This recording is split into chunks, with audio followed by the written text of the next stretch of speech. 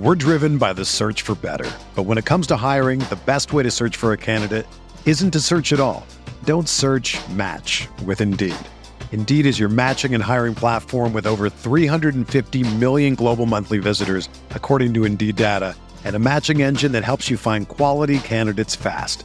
Ditch the busy work. Use Indeed for scheduling, screening, and messaging so you can connect with candidates faster.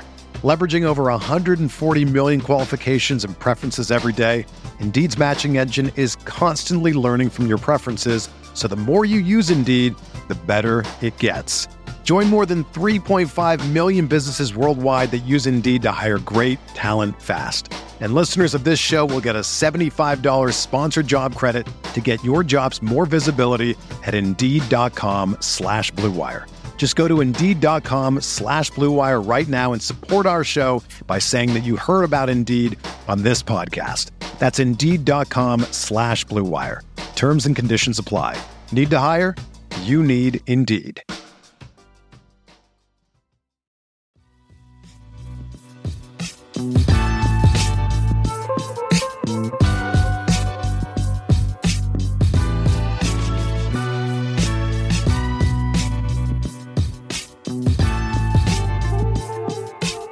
Hello, Hornets fans, and welcome back to another Buzz Beat. This is Richie, and I'll be joined by Brian today. We are live on our Facebook page. We're live on Twitter video, and you can interact with us there. If you haven't listened to the previous episode, I put together a solo pod where I talked about some of the younger players like Svi and JT Thor, Kai Jones, and surprisingly, James Bouknight is putting together a string of games that is pleasantly surprising. And if you haven't had a chance to listen to that, go back and give that a listen. I feel like it turned out pretty well. Brian, how's it going on your end? Oh, I'm all right. I'm all right, man. How about you? Pretty good. And I know you're going to look down upon me on this, but I didn't watch a single second of the San Diego State UConn game. It wasn't exactly an instant classic. So you're quite all right in doing that. Why was it so late, man? Like, I just don't understand. Like, I feel like wasn't the college football championship a little bit earlier? I feel like I actually can't remember. Yeah, like a sweet spot. Like it was like 7 or 8, but this one being at 9 o'clock, just too late for me. It's a late start, and the game itself wasn't, super competitive. So, but ultimately, like it got like a little tight down the stretch. San Diego State. Kept it close enough, but ultimately UConn just too much firepower. I mean, it's a really good UConn team, and it's one of those where I've had this conversation with a few people now recently where UConn was checked in as a 4 seed for this tournament. But like if you go back and look at any of the measurables for this team, point differential, adjusted efficiency margin, or net rating, whatever you want to call it, they beat every opponent, every non-Big East opponent, and they beat all of those teams by double-digit points. They won every NCAA tournament game by double-digit points. And, we're going to look back on this team in a couple of years and also see that it's going to produce 3-4 NBA players. And so it's going to basically have all the indicators of a like historically dominant team. So even though there was a 4 next to them, I really do think this was, a big-time team stamping what was an awesome season for the Huskies.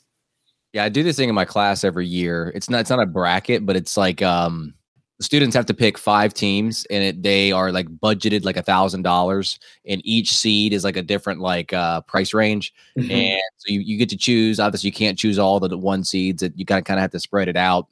And I wiped the floor clean of my 3rd graders because I picked UConn. I was the only one in the class that picked. So because they made it like it's kind of like a bracket. Every round you get a certain amount of points. A lot of kids picked like Duke when they went out early and stuff like that. But right. It was a pretty cool like budgeting activity to do in the classroom and make it feel like it's somewhat school related. But since we're on the topic, I figured I'd ask you about 1 or 2 guys on that UConn team. I don't think Charlotte would consider any of these guys, even if, maybe Charlotte fell back to 8th or whatever. But give me the lowdown on Jordan Hawkins. Like all I know of him is that he has the potential to be a good 2-way player, which is always a good thing. But other than that, just like reading off quick profile numbers, I've really got nothing on him. Yeah, I like Jordan Hawkins a lot. Liked him coming into the season, and he played himself into the first round. And then with this tournament run, I think he solidified himself probably as like a maybe even late lottery, mid-first round type prospect. Best movement shooter prospect in the country. Explosive movement shooter. Has all the tools as far as like reading his defenders, setting guys up, using screens. He plays in this really creative offense at UConn that utilizes him quite well, but does a really nice job, exploding in and out of screens. Again, the footwork is very good, and he is incredibly explosive shooting off the catch, coming off screens and shooting off the catch.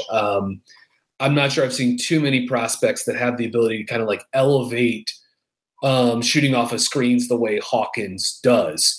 And he's able to use that gravity to then just be a dangerous off-movement player in general. You can see him as someone that can cut, get downhill, use those vertical cuts to slash a little bit. And he's got some like 1-2 dribble pull-up shooting and playmaking in those situations as well. Like he's not just a pure catch and shoot player, though that is certainly what he does best. And yeah, the shooting numbers for him this season in terms of like just volume is pretty unbelievable. 39% shooting on threes this year, on over 15 3-point attempts per 100 possessions, and 89% free throw shooter. And for a guy that is primarily a jump shooter, still gets to the line, like not an insane amount, but a pretty impressive amount for a guy who over 60% of his shots from the field were threes this year. He drew over 4 fouls per 40 minutes.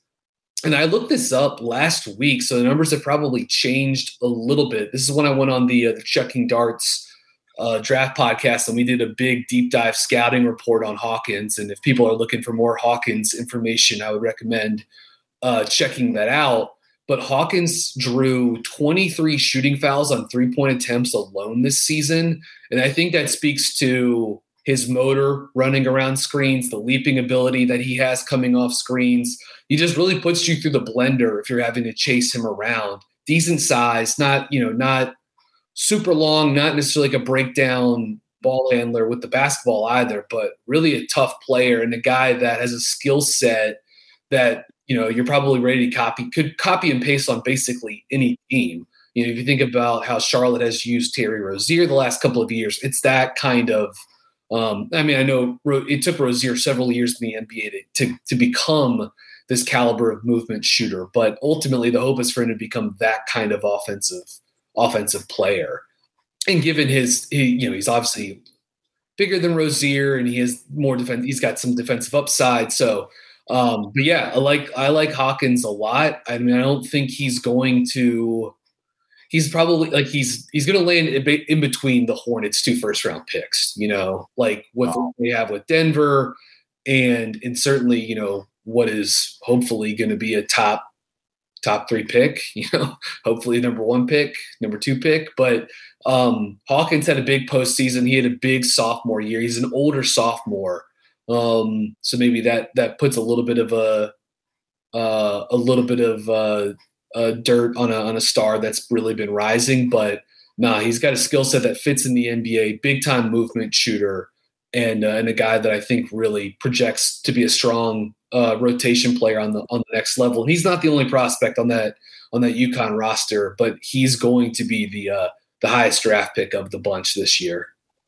Yeah, I was wondering if you could fall to that late first round, but it sounds like the Hornets, we're going to get him. They would have to, they have some second round picks that they can package together with that, wherever Denver lands late in that first round. So maybe that could happen where they package like the 28th and the 29th pick in that early second round. If they wanted to do that, they could probably. That late first round pick, there's one other UConn guy, Andre Jackson is someone who, maybe even with this postseason run, like maybe he's played himself safely into the top 20. I probably can't get quite there with Jackson, but because he's a wing that can't shoot. So like that's always going to be like one of the the knocks on him. We even saw in the matchup with Gonzaga. Gonzaga put Drew Timme on him and just sort of sat back in the paint. And eventually UConn found some counters to it and also got Timme in foul trouble. But Jackson does pretty much everything else well. He's an incredibly functional athlete, explosive athlete, big-time defender, and sort of like slid into this like wing point guard role for UConn this year and was very successful doing that. He's an incredibly heady player, heady passer, great court mapper, good feel for the game, and does a lot of things really, really well. But until he like gets a pop shot, a catch and shoot three, you're going to be a little limited in the ways that you can use him. Doesn't mean there aren't things. He does so many other things well. It's not that you couldn't find roles for him in the NBA. So I don't know. He's maybe a guy, at least for at this stage, to just kind of keep on the back burner for that late first round pick. But I don't imagine him. That's just at this point, it's sort of hard to forecast out because a lot of things have to fall into place. And then the third guy, and this is someone we'll probably have more time to talk about leading into 2024, but Donovan Clingan, their freshman backup center, 7'1", 7'2", incredible offensive rebounder, incredible shot blocker, really, really moves well for a young center. He could even like face up and do some stuff at the elbow too. So he looks like a guy that's going to be in NBA rotations for a long time as a rim protecting drop center that's also pretty mobile. We're driven by the search for better. But when it comes to hiring, the best way to search for a candidate isn't to search at all. Don't search, match with Indeed. Indeed is your matching and hiring platform with over 350 million global monthly visitors, according to Indeed data, and a matching engine that helps you find quality candidates fast. Ditch the busy work. Use Indeed for scheduling, screening, and messaging so you can connect with candidates faster. Leveraging over 140 million qualifications and preferences every day, Indeed's matching engine is constantly learning from your preferences, so the more you use Indeed, the better it gets. Join more than 3.5 million businesses worldwide that use Indeed to hire great talent fast. And listeners of this show will get a $75 sponsored job credit to get your jobs more visibility at Indeed.com/Blue Wire. Just go to Indeed.com/Blue Wire right now and support our show by saying that you heard about Indeed on this podcast. That's Indeed.com/Blue Wire. Terms and conditions apply. Need to hire? You need Indeed. Whether you're a world-class athlete or a podcaster like me, we all understand the importance of mental and physical well-being and proper recovery for top-notch performance. That's why I'm excited that Unified Healing is sponsoring podcasts on the Blue Wire Network. Unified Healing is a new and super innovative global network of wellness centers powered by Energy Enhancement System, or EE System. If you haven't heard of the EE System yet, then you'll want to listen up. This technology promotes wellness, deep relaxation, purification, and rejuvenation. Wherever you are across the globe, access to a center is easy and affordable. Interested in experiencing the EE System technology for yourself? Go to unifiedhealing.com/Blue Wire to learn more and find a center near you. That's unified, UNIFYD, healing.com/Blue Wire. No material or testimonials on the Unified Healing website are intended to be viewed as medical advice or a substitute for professional medical advice, diagnosis, or treatment. Always seek the advice of your physician or other qualified healthcare provider with any questions you may have regarding a medical condition or treatment and before undertaking a new healthcare regimen, including EE System. All right, so let's get to some of the Hornets topic. I guess it's more of an NBA topic. So we're not going to be chatting about the Raptors game, but we will look into some of these new elements of the new CBA. And I guess there was some kind of like verbal agreement that they wanted to get some kind of negotiating done by March 31st, but actually in the early hours of April 1st, which was, I believe, Saturday morning, there was a deal that was struck. It's for 7 more seasons, and it actually starts in the upcoming season of 23-24. And when you look at this, just like a quick overview, you can tell that the league is trying to stop load management with some of these changes. They're trying to curb the spending of some of the teams that are in the luxury tax. And I just want to go over a couple of elements that I thought were interesting, and then we can just talk about those and if they even relate to the Hornets. Some of just don't apply, Charlotte. Not right now. You don't think they're going to be spending above the second tax apron anytime soon, Richie? I don't think so. Yeah, I mean, this is for 7 more seasons, so we'll see. But yeah, I want to start with the 65 game requirement. I thought this was interesting for a player to win the MVP or to make an All NBA team. You've got to meet that 65 game mark, and you look at the 2 MVP candidates this season. Probably is going to be Jokic or Embiid. And, this season, they wouldn't necessarily have been affected by this rule. I think Embiid will probably get there. But there have been seasons past where there have been some borderline issues with MVP caliber players getting close to that line. And so when I first saw this, I understood why they were doing it. But I'm not sure it's like the best way to go about it. I think that load managing is somewhat necessary a lot, with some of the higher caliber players and stuff like that, and just the toll that it takes on the body. But I feel like you just leave that up to the voters to consider. Like if player A has played 60 games and has a higher impact than player B, who has played like 75, 80 games, then I feel like that's just all part of the process and the debate. So I wonder if this is going to get a little bit sticky. I would hate for a player not to, win the MVP or make All NBA because of this requirement. And we'll see if this actually changes anything when it comes to some of the players, I don't know, Kawhi Leonard or whoever, who just tend to be resting more than playing. I don't know. What do you think about this? Yeah, I mean, I share a lot of your concerns, Richie.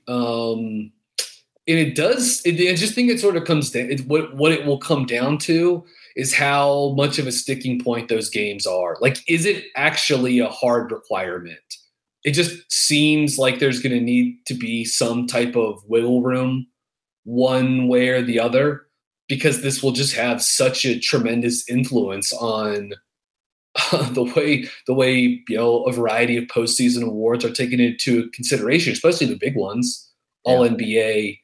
MVP, Defensive Player of the Year. I mean, some of these things also have like a huge say into, a salary, the ability to sign the largest contracts in the league, are dependent on some of this, All NBA or MVP stuff. So, I think it also sort of takes into account, maybe doesn't fully take into account, is that like, depending on if a player rests or sit or whatever, like often the team is the one making those decisions too, as far as like load management goes. So I don't think even all of those decisions are player driven.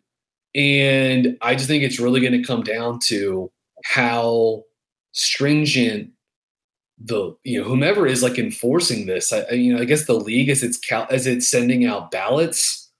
But just like there have to be some exceptions that are going to get made. I don't see any way around that. But if you're going to make exceptions, well, then it feels like, well, how are those exceptions legislated? It just feels like you're going to bring even more into the situation by saying either 65 games is a hard sticking point or it's not. And if there is some gray area, well, then how is that gray area determined? How is it enforced? How do you make that equitable? Like I see what they're going for here, but this does sort of feel like a misguided step towards trying to curb that a little bit. Yeah, and I think what if someone was legitimately out and injured and they only played 63 games? Like so I do think there's going to have to be a difference between like players who miss time for an injury or for a suspension or for load management or for someone like Damian Lillard that the Blazers shut him down for the season, right? As they're trying to tank. So like, again, this will go into these gray areas we're talking about, but yeah, it's just, again, I think it's inviting perhaps a lot of like unintended frustrations and consequences. I think it was Anthony Edwards earlier in the year. And I really appreciate his quote when he was talking about how like certain fans go and they only have X amount of money and it might be the only game that they could go to all season. And when you have players sitting out for no particular reason, it can be frustrating. And he just wants guys to play, which I do appreciate coming from Anthony Edwards. That I've always liked him coming out of college. And I think when he said that, it it hit home to me. Like I feel like that's true. Like, you got people that only go to one game a year. They feel like they're going to go see this big name player, and it ends up happening that they are on a back to back and they rest the guy. Yeah. So it is a give and take. I feel like the season is grueling and it's taxing and stuff like that. But also too, like if you can play, you probably need to get out there and try to play. Yeah, I mean, like my thing is, I will always, I do come down on team, like reduce the regular season. Yep. Which they they absolutely could do that, and is essentially still have a way to not drastically throw off the way team building is constructed, or ensuring that you're getting a long enough of a regular season to get some type of sample and some sort of enough game action to sort of like sort out the best teams, etc. But I also just don't think that will ever happen, given how the number of games are tied to are tied to television contracts and revenue. And so I don't know. They've done things in recent years to try to like curb tanking or make the regular season more entertaining. Like we've got the play-in for a couple of years now. We're going to have this in-season tournament. There's now this 65 game sort of like soft cap in terms of guys who can or can't be considered for end of the season awards. And it's all these things that are sort of like dancing around the exterior of the fact that to like get guys to play in a larger percentage of games, I just think you would need to play fewer games, but that's not going to happen. No, it won't. It feels like the league is trying to curb load management, but it feels like the players are trying to fight back and saying, hey, this season's too long, or at least some players feel that way. But yeah. You mentioned the midseason tournament. I feel like this is a very polarizing thing, and it's kind of been in the works for a couple of seasons, and you just never know how it's going to work. Like, is it going to be separate games off to the side like they do in soccer with like the FA Cup and stuff like that? But what's interesting thing about this, and I actually don't mind this idea about it, the games are not really there's not any more games added to the season, it doesn't sound like, because they're baked into the regular season play. So right. It was like in November or something like that, they start these pool play games. And so if the extra worry there is the extra amount of games, it doesn't seem like that's going to be the case. But it feels like the games are counting for both the regular season and it's also counting for the tournament in these, first month or two. And I think maybe probably people think that this actually counteracts the idea of load management, but it's not any additional games. There's also an incentive for the winning team if that feels like an incentive. I think it was a prize money or whatever, but I actually don't mind this idea. Like, it feels kind of radical, I guess, but to me, I don't really care. I don't really care about it. We'll get used to it really quickly. Like we already have with the play-in, and that felt, I think, radical at one point in time, and now it's just a part of the tapestry of the league. Like, we'll get adjusted to it pretty quickly. I do think, if the way I interpret it correctly, that the two teams that ultimately play in the championship for this, I think will end up playing one extra game. Yes. Yeah. They'll play like an 83rd game. I don't think the statistics from that will be counted towards anything. Like if like sort of like the play-in, like in this sort of like limbo period. But yeah, in theory, it's not. It's no extra playing time for 28 of the 30 NBA teams. Right. And I guess what I don't understand, I get pool play because you have a schedule, you just play the teams on the schedule. But then when you have the 8 teams that advance to a single elimination tournament, how do those games not count towards like extra games? Like, is it like, I don't understand. Are they going to make the schedule on the fly? Like, I don't understand how that works out logistically, but yeah, I mean, I guess if you're going to play, before the season starts, you're playing every team in the league X number of times. And obviously that varies depending on conference and stuff like that. But I guess you'd have to like bake in some wiggle room into that. Just from like a logistical standpoint, but that's also, if that is the case, like if you and I are interpreting that correctly, that's also like kind of like that is a little interesting, a little bit of a twist because, Richie, how many years have we done? For years now, we've done the like season preview episode where we just like look at the schedule for the Hornets, right? And it's a little weird to think about the possibility of that not being set in stone. But yeah, I at this point, at least for me, it's unclear like how exactly they're gonna navigate that. Do you think that this like in-season tournament is going to have the same appeal, or do you feel like teams are going to like celebrate this thing? Like, I mean, not like the NBA Finals by any means, but do they feel like they're going to, I don't know, respect this thing enough to like go for it? I guess, but I guess if it's regular season games, they're going to probably go for it regardless. But yeah, like it's one of those things where it's like there's no way it can be. Obviously, like there's no way people can take it like as seriously as the playoffs. Like that's the ultimate. Everyone knows. The NBA playoffs, spring rolls around, summer rolls around, those things get cranked up, and it's the peak of hyper competitive basketball. I do think though, I think it maybe like will surprise fans or even people on teams, like how seriously some teams end up taking this. Like I'm sure some franchises and some players are gonna maybe blow it off a little bit, but you put some financial incentives into this, a trophy, bragging rights, just like the hyper competitive nature of everyone who plays in the NBA. Like, I'm not going to like underestimate the like sort of like competitiveness and the drive that some teams are gonna put into this. But and who knows? Maybe because it's also happening earlier in the season too. Maybe that like guys are just more fresh or something like that. Like maybe that also adds to the prospect that guys are going to take it. Players and teams are going to take it seriously, but certainly that remains to be seen. Can you imagine the Hornets like doing really well? They are the top 8. And they advance to the knockout round. And they go make a trade to bolster their roster. let's don't give them any ideas. Richie. That'd be interesting because I feel like in soccer they have this thing called like cup tied, where if you play with a team in a knockout round, you can't be transferred to another team and then also play in that same competition, which is interesting to me. Not that NBA teams would think that way, but.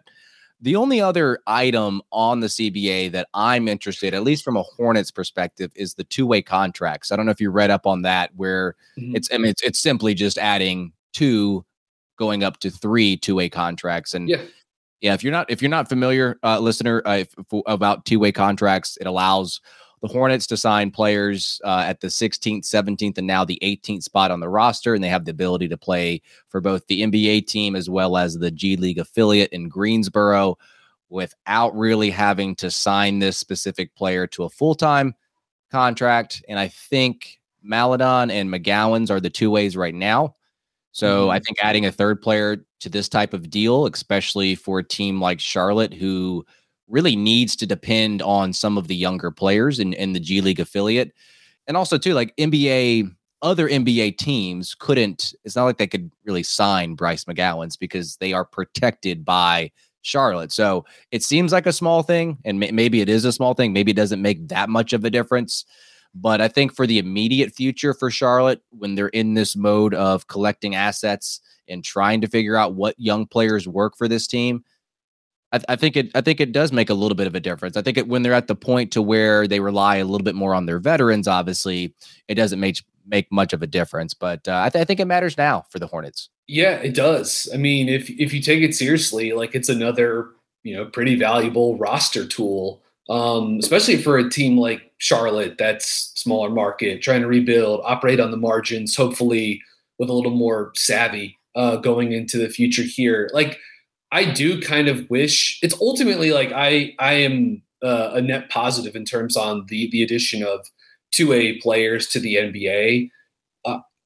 Part of me is also just like I do wish these guys could just like be full-time NBA players too, and then reap the benefits of playing on an NBA roster. Like they're in this kind of weird space that can be very good for them, but does sort of like manipulate their service and their financial situation for a period of time, and you're just sort of like at the mercy of some of these 30 NBA teams. But no, I think ultimately that like the league is so talented. There's so many guys playing in the G League or on two-way deals that are incredible players.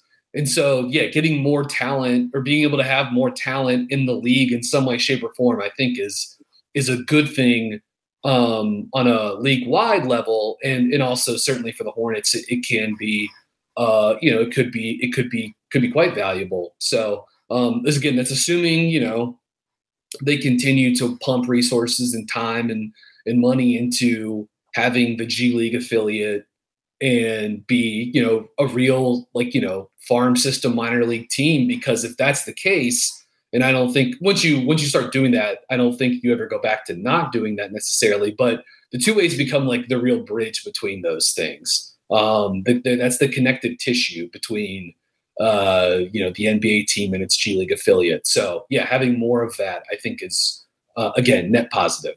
Is there anything else that you want to talk about with this CBA? Anything else that there were a couple of things. By this point, people listening to this have probably listened to some breakdown in some way, shape, or form of the second apron, the second tax apron.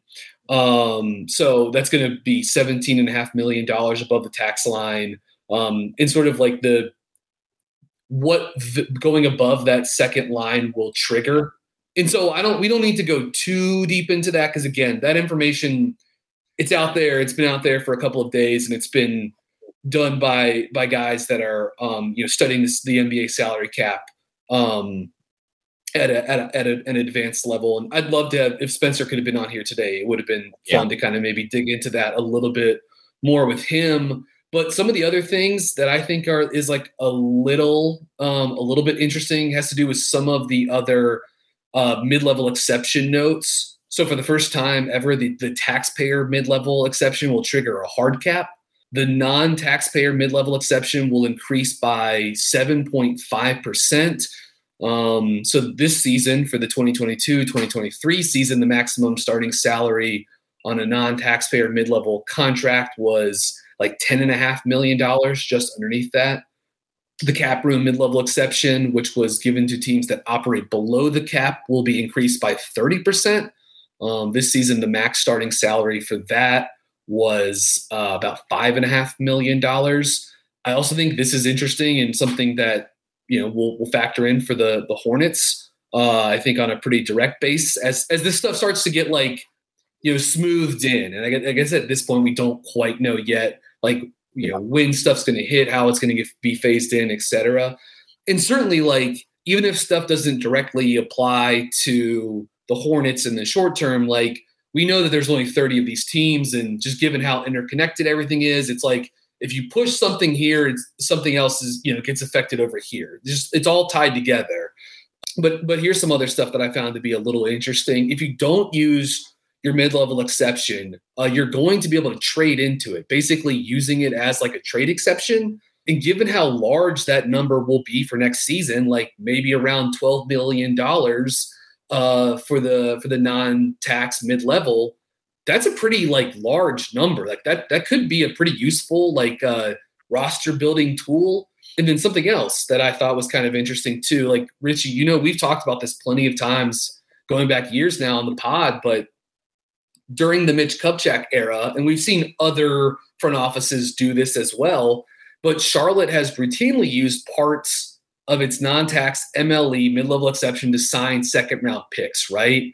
Because you can get that third year, you can get bird rights. They did this with Devontae Graham, which we know then eventually turned into a sign and trade, which now is Mark Williams, by the way. I believe they did this with Cody Martin too. There was a couple second-round picks, guys, that they used this with. But now the league with this new CBA is going to have a second-round exception. So this is going to be an exception that's separate from everything else you have to draft a second-round player, sign that player to a 3 or 4 year contract. And that money doesn't have to come out of your mid-level exception, right? So you retain players, good, young, drafted, and developed players, and you don't have to touch other exceptions. So I think for a team like Charlotte, that has a lot of that, not like a crazy surplus of picks, but has a good number of picks to its name and has shown some success drafting out of the second round. I mean, look how many second round guys are on this roster now. That is a useful thing to have going forward, both in terms of unused MLE as like essentially like a trade exception and a second round draft pick exception. All parts of this CBA seem to sort of like indicate to me, hammering home the point that like it is critical for Charlotte. And then we're talking about the Hornets here because this is the Hornets podcast, but just like how crucial it is to build through the draft. Like it's just, if you draft well and you're willing to retain your players, they're giving you incentive. There are incentives here for you to do that. And I think that is sort of like the ladder out of, being a lottery, a team in the lottery, a team that's routinely, not making the playoffs. There was something else I thought was a little interesting too. What was the thing about players investing in like other? Did you read that somewhere? So it's crazy.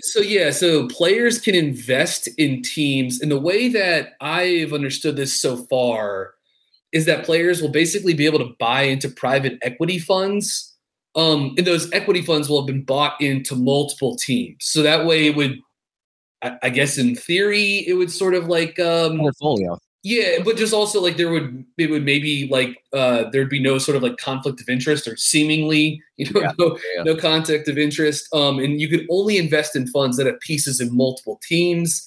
I'll say this though, like I'm not sure I fully understand how this one works. Like are NBA owners and governors, like, are they selling portions of their teams? Like, I don't totally when and how can players cash out? Like, it's one of the things like, I just don't know if this is going to be like a huge financial boon for the players. That said, like, I could see why this would be something that the Players Association would be interested in, because even as NBA salaries have skyrocketed, just since you and I have done the pod together, Richie, and will continue to jump going into the future as another media deal will hit the league. Team values have jumped at percentages far larger than this, right? So it's like I could see why players would say like, well, we're the ones contributing to this. We want a piece of that pie, but I'm not entirely sure like how that will necessarily unfold. Another thing that I thought was kind of interesting was like in terms of like contract extensions. So under the current CBA, most veterans could only sign extensions that increase their salary by 20% in the first season of the new deal. And this has been something that was maybe going to cause issues for the Boston Celtics with Jaylen Brown or the Atlanta Hawks with DeJounte Murray. That 20% figure has now been bumped up to 40%. So I think that's a little interesting, and certainly maybe something that could be a team building concern for the Hornets at some point. I also thought they changed this too. All rookie scale extensions can now last up to 5 years. Previously, rookie extensions could only for max players could go up to 5 years. And so now that's been changed. And I think the way this applies to the Hornets is something that's, looking at this in retrospect, but, the Hornets, they agreed to an extension with Kemba Walker, right? Kemba's in the 2011 draft. His extension kicks in for the 2015-2016 season. That was a 4-year contract for $48 million. It was like one of the best value contracts in the NBA because Kemba's making, $12 million a year while he's an all-star guard and one of the best pick and roll offensive players in the entire league. Well, like, because Charlotte signed him to a non-max rookie extension, it could only be for 4 years. So they ended up having to trade him. And who knows? Even if the Hornets could have agreed to a 5-year rookie extension with Kemba. And to be clear, I think that extension would have been from not even the current CBA, but the one before that. But I think that one's that's like a little interesting. Like, it doesn't maybe apply to Charlotte right this second, but I mean, what are they doing with Kemba and then ultimately trading him? That is one of the like absolute defining moments of since the team returned to Charlotte. The other thing I would say, probably the last thing here, and then I'll cede the floor to you if you have anything else you want to mention. But would just be the NBA draft portion of this. One and done rule stays in place. In the end, neither side, the teams, the owners, and the players had much interest in shifting the rule. I think this was something that for a period of time, the players were sort of invested in seeing it struck down. But now the Players Association, that union, is arguing on behalf of current players. So even though top prospects that are in high school right now are probably eventually going to be a part of this union, they currently aren't a part of it. And so you have no one in that room sort of arguing on behalf of those players, right? Because the current Players Association is saying, well, if you add more guys to the league, that's fewer jobs for our current pool of members. So I think that's a little bit interesting. For years now, there were murmurs, I think basically since 2016, that there was at some point we might get a double draft, right? That they were one and done would get struck down. And then all of a sudden there would be this one draft, whether it was 2025 or 2026, where you would get, that crop of one and done players, and then also the next high school class that was just graduating high school that year. And so you would have this, what could potentially have been like a huge influx of talent directly into some of these NBA rosters. And who knows, maybe there were some NBA teams that were planning for that. Maybe some of these teams that were stockpiling picks had visions of sort of maybe capitalizing on that, or who knows, maybe this was sort of more of maybe this was known to be unlikely to happen and has been for some time. So maybe I'm reaching a little bit there, but it does also sort of seem like with the advent of name, image, and likeness money in college basketball, and we're only a year and a half into that, the G League Ignite, the advent of that, we're in year 3, and that continues to grow and is going to have, after having Jalen Green go number 3 2 seasons to go, Scoot Henderson's probably going to go number 2 in the draft this year. And he's been a part of that program for multiple seasons now, and guys can make upwards of $1 million in terms of salary. They can get sponsorships. Scoot Henderson already has a shoe deal with Puma in place, I believe. And so, and then there's something like Overtime Elite with the Thompson twins. And those are guys that are going to be on the Hornets radar coming into the 2023 draft. Basically, there was sort of this less of a moral financial concern for the league, I think, to strike this down, because the top players are, or not even just the top players, but because even some of the guys that are really, or some of the men and women that are really getting paid a lot of money in college basketball, not all of them are the surefire pro prospects, but they're just big time stars at marquee programs.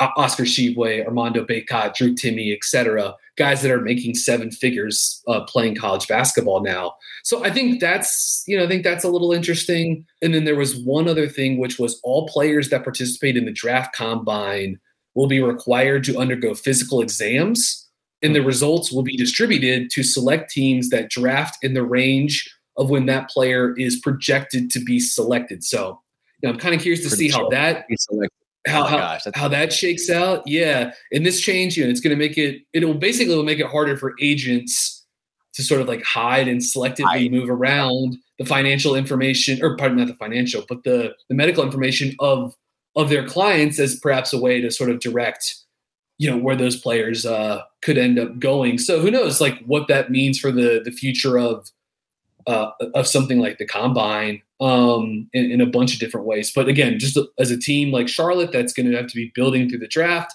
That was one other thing that sort of jumped out to me. Yeah, you dug way deeper into this than I did, but I appreciate giving all the information to our listeners. I knew about the apron stuff, but some of the other stuff that you said more recently, I just did not know about. It's interesting. I think, a lot of the team building mechanics that can go on now with these different rules, it's going to be interesting how the Hornets try to utilize that moving forward. I think some of these moves feel aggressive, but I think with anything, I'm more of a wait and see type of approach with a lot of these things. Certain people just come out with such strong opinions one way or the other on these. It's let's just take a step back and see how it works. And obviously these things are not they're not finalized per se. I feel like these are just the Yeah, the initial ideas. I feel like in the coming weeks it's going to be solidified. So yeah, I mean, this document, it has not been ratified yet, right? And like, I mean, I think it will. I mean, this is the way things are. This is the way negotiations work. But yeah, I mean, I don't know. There was definitely a time in my life where I felt the need to like, it's 2017, and I just felt the need to like react and weigh in immediately on everything NBA or basketball related, and I don't feel the need to be immediate about it these days or react quite as strongly. I mean, for something like this that is so bulky and is complex, that a little bit of patience and waiting for things to trickle out and more information to come out and sort of a better understanding of how and when this stuff will be enacted will be good. The one thing I think we can definitively say, Richie, though, like that I know we just talked a lot about this document, but there's labor peace in the NBA. And like, I know the money is good. The money's flying in, like owners are getting richer, players richer, et cetera. Like there've been a lot of strides and certainly the league has grown financially, but like other sports leagues are also growing and are also making more money and are also seeing the value of those franchises increase. But like, look at labor relations in Major League Baseball. Look at labor relations in the NFL, which like, the players agreed to a deal that they were advised to not even agree to.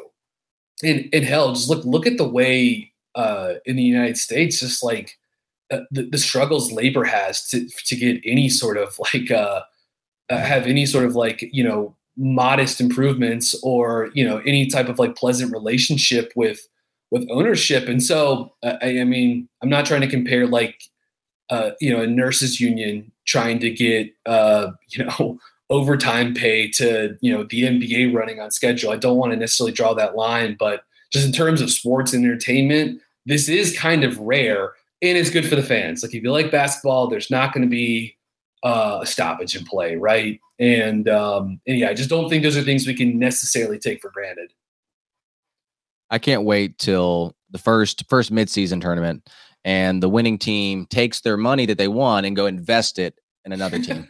Yes. Heck yes. This is the future we've all dreamed of. This is definitely like, this is definitely someone's vision, I guess. Yeah. Again, I'm going to be fascinated to see how that, maybe I'll be surprised, but right now it just seems, it seems more, I have more questions than answers, about the investment, investment strategy. Yeah. Exactly. All right, guys. We appreciate you guys joining us today. As always, give us a 5-star rating and review on Apple Podcasts. Visit buzzbeat.substack.com for information about our private podcast feed where you guys get ad-free episodes, early access to episodes, typically at least a couple hours beforehand. Also on BuzzBeat Plus, our Substack. I'm going to go ahead and I'm actually in the process of doing it right now and writing a kind of like a report card piece that should be out sometime mid next week. So for Brian, I'm Richie. Take care.